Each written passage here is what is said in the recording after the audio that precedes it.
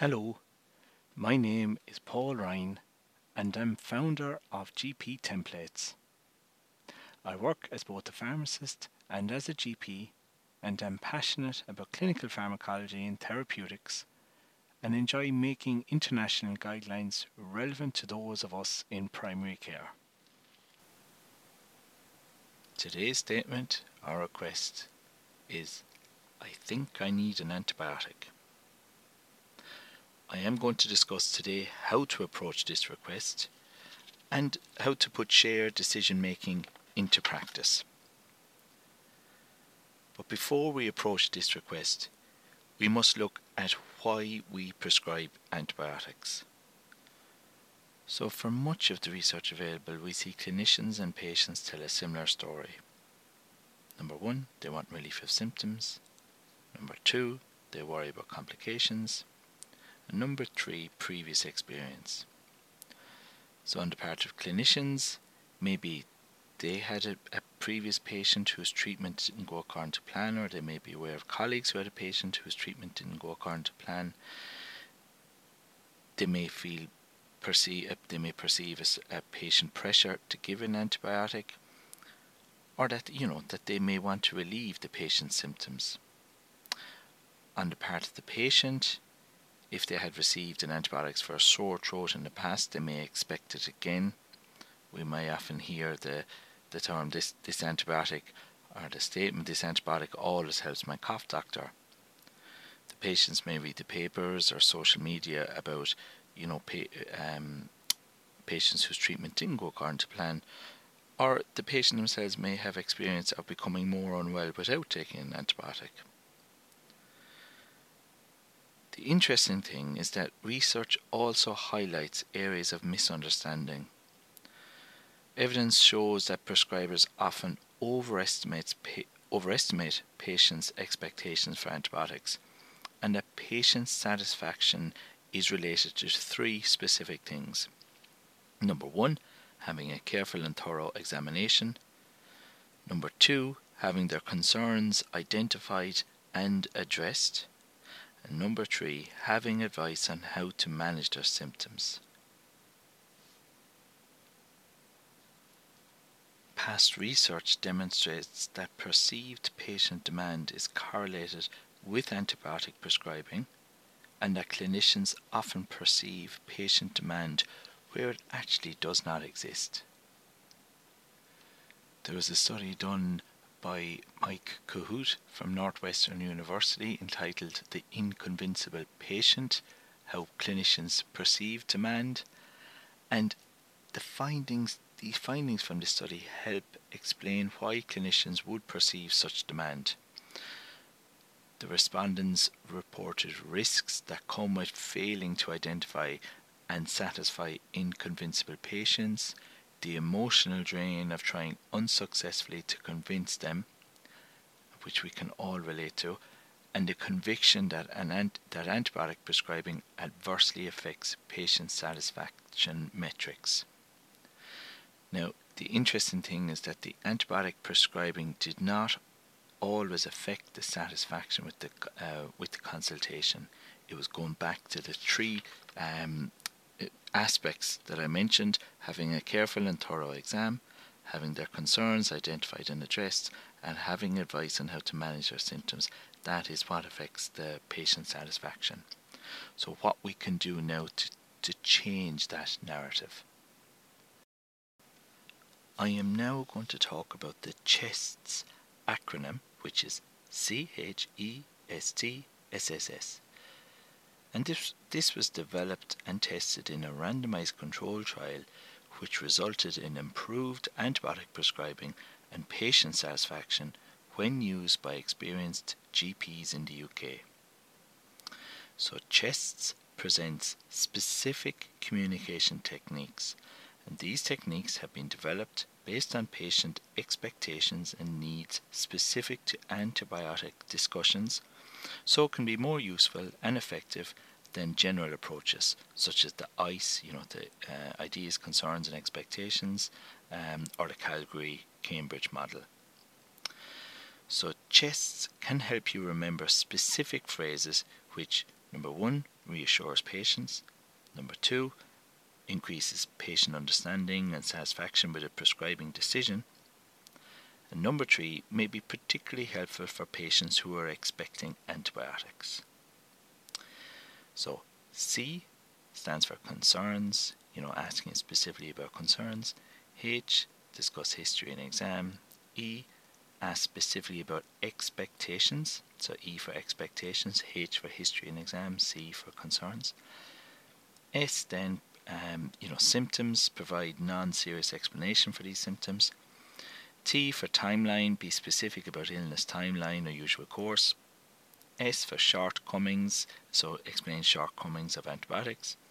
S for self-care advice, and S for safety netting advice. So, C, so ask specifically about concerns. So I usually say, what are the things you are most worried about? So, asking the patient specifically about their concerns can be difficult, as if we are not careful, we can sound patronizing or give the impression that we have not been listening. However, if concerns are not specifically asked about, the patient will sometimes not share their main worries for fear of being seen as overly anxious. So I suppose a number of examples of phrases that we can use. We can say there are probably a number of things that you are worried about with this illness, but what would you say are the things that you are most worried about? Or, for another example, is you mentioned a high temperature. Is that the thing that is causing you the most worry at the moment, or is it something else? I often say people come to me with cough and are worried about pneumonia or worried about it going to their chest. Is this something that you are worried about? Or even if you want to cut to the chase, do you want me to check if you need an antibiotic? So I suppose different kind of probably naming it, I suppose, is important. So that's C for concern. Next, H for history. So good history in exam conducted prior to providing the patient with advice and or reassurance is an essential component of reassuring patients that their illness is being taken seriously. So we could consider a running commentary, so especially when we're doing the exam, or a no problem commentary. So while you're doing the exam, we can say, we can see that your heart rate is normal, or your child's heart rate is normal, your temperature isn't raised, your lungs sound good. Maybe it might be useful to describe what intercostal recession actually looks like, and then point out that it's actually not there, so I can't see that your child has any respiratory distress, because this is what respiratory distress looks like. Now, so that was H for history, and now E for expectations. So research has shown that there is often a mismatch between what GPs think patients are expecting and what they actually want. A patient that appears demanding may actually just want reassurance that the infection has not gone to their chest, rather than actually requesting antibiotics. So you can consider asking the patient specifically about their expectations. For example, how do you think I could be of most help to you today? Or that some people have a clear idea of what they're expecting when they come to see me. Is there something you were hoping for or expecting that we haven't talked about yet? Or how do you feel about antibiotics? So that was E for expectations. Now S for symptoms. So telling patients that you can find no signs of serious illness when they are worried about symptoms might not be enough to make them feel reassured. They just think you have failed to detect how serious their illness is. So you could consider finding out what symptoms the patient is concerned about, and then providing convincing non-serious explanations for these symptoms. For example, your body produces phlegm as a normal reaction to inflammation in the airways of your lungs. The phlegm catches particles in your airways and helps keep your lungs clear. It may be helpful to acknowledge that these non-serious symptoms can still be very disruptive for patients, so showing empathy that they are feeling very unwell is important. Another statement about fevers. Fever is your body's natural way to kill infection, so it's not always a bad thing. T then for timelines. So prescribers might not always set realistic expectations and sometimes suggest that patients will get better in a few days, when we now know that it often takes much longer than this to recover. In addition, patients often have unrealistic expectations about how quickly they will recover, and these can lead to unnecessary anxiety and reconsultation. So you can consider that research has provided us with valuable information on expected duration of common infections. It is useful to tell these durations to patients to reassure them that their symptoms are not unusual. So being specific in that middle ear infection, most are better by 7 days. Sore throat, most are better by 7 days. Sinusitis, most are better by 14 to 21 days. Common cold, most are better by 14 days. And then cough or bronchitis, most are better by 21 days. So to go back over that again, so middle ear infection, most are better by 3 to 7 days. Sore throat, most are better by 7 days. All these without antibiotics, obviously. Most with sinusitis, most are better by 14 to 21 days. With common cold, most are better by 14 days. And cough or bronchitis, most are better by 21 days. Now that was T for timelines. Next one, there's SSS. So the first S is for shortcomings. So prescribers don't always discuss pros and cons of antibiotics with patients, and patients often are not aware that antibiotics have no or very limited benefit for several common infections. So consider saying that several trials have shown no or limited benefit of antibiotics for several types of common infections. Antibiotics are not usually indicated in sore throat, sinusitis, acute otitis media, and acute cough where pneumonia is not suspected.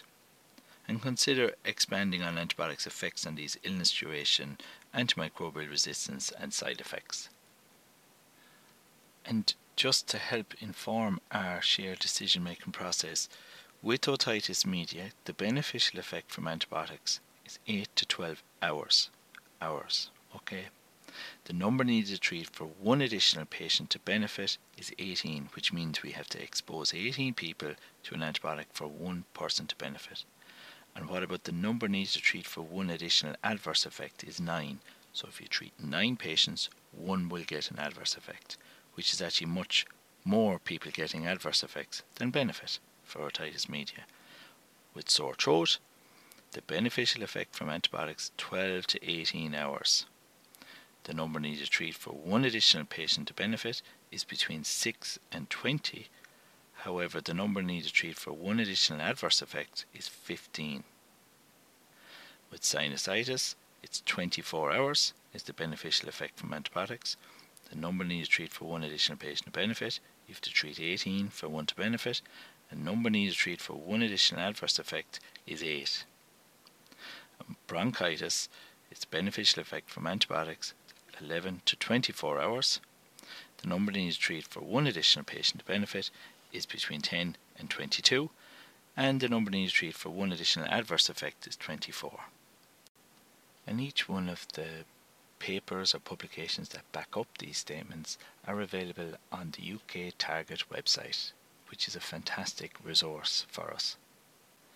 And to summarise, we'll say the shortcomings. We can say that antibiotics don't help with pain, but side effects such as diarrhea, nausea and rash can be experienced by up to 1 in 10 people. Now the next S is for self-care. So most patients are looking for something positive that they can do to feel better more quickly. So you can consider asking patients what they have done already to manage their symptoms and reassure them that what they are doing will help. Giving reassurance and advice on other things they can do can go a long way to make patients feel more in control and comfortable. So reinforcing the fact that patients' own immune system is their best source of defense and advise what they can do themselves to help their body fight the infection. Patient leaflets can support how you discuss self-care advice. So, for example, we say pain in the chest or throat is normal due to inflammation. You can take paracetamol and or Nurofen or ibuprofen, which will help the pain and soothe the inflammation. Finally then, safety netting. So lastly, it is important that patients understand what they should be looking for and when they should reconsult. So consider providing patients with specific information on red flag symptoms and advising them on what to do if symptoms get worse. So I suppose just to talk about a few red flag symptoms. So we'll say if you or your child has any of these symptoms or you're getting worse or sicker than you would expect, trust your instincts and seek medical advice urgently. And there are 10 main points I cover. Number 1, if your skin feels unusually cold, looks mottled, patchy or irregular colour, bluish or pale, or if there's a rash that does not fade when you press it. Number two, having fits or convulsions, new feelings of confusion or slurred speech, or a child is unusually sleepy and difficult to wake. Number 3, difficulty breathing. Signs that suggest breathing problems can be very fast or laboured breathing, lips blue tinged in colour, skin between or above the ribs getting sucked or pulled in with every breath. Number 4, severe headache and vomiting. Number 5, chest pain. Number 6, difficulty swallowing or drooling. Number 7, coughing up blood. Number 8, passing little or no urine. Number 9, feeling a lot worse. And number 10, any child under 5 who is not feeding or is vomiting repeatedly or has not had a wet nappy for the last 12 hours. So I feel by going through these symptoms with the patient, and obviously it's very useful to have a patient information leaflet when we're going through these symptoms. It helps put in perspective what sick actually is, so the child, a lot of times they maybe run around the surgery and that, and they may not have any of these symptoms, thank God. So I suppose what we usually say is less serious signs that can usually wait until the next appointment is that if you're not starting to improve a little by the time I've given, so we'll say by 7 days for middle ear infection, 7 days for sore throat, 21 days for sinusitis, or 14 days for common cold, or 21 days for a cough. So if they're not better by then, definitely come back to us. Or else children with middle ear infection, if the fluid is coming out of their ears or they have new deafness. And then finally, it can be useful for you to summarise the key messages, so the natural history of the illness, reassurance that nothing serious is going on, assuming you have found no indication for antibiotics, and to check that the patient understands and is happy with this. So that brings me to the end of today's podcast. I hope you found it beneficial, and I'm looking forward to delivering my next podcast.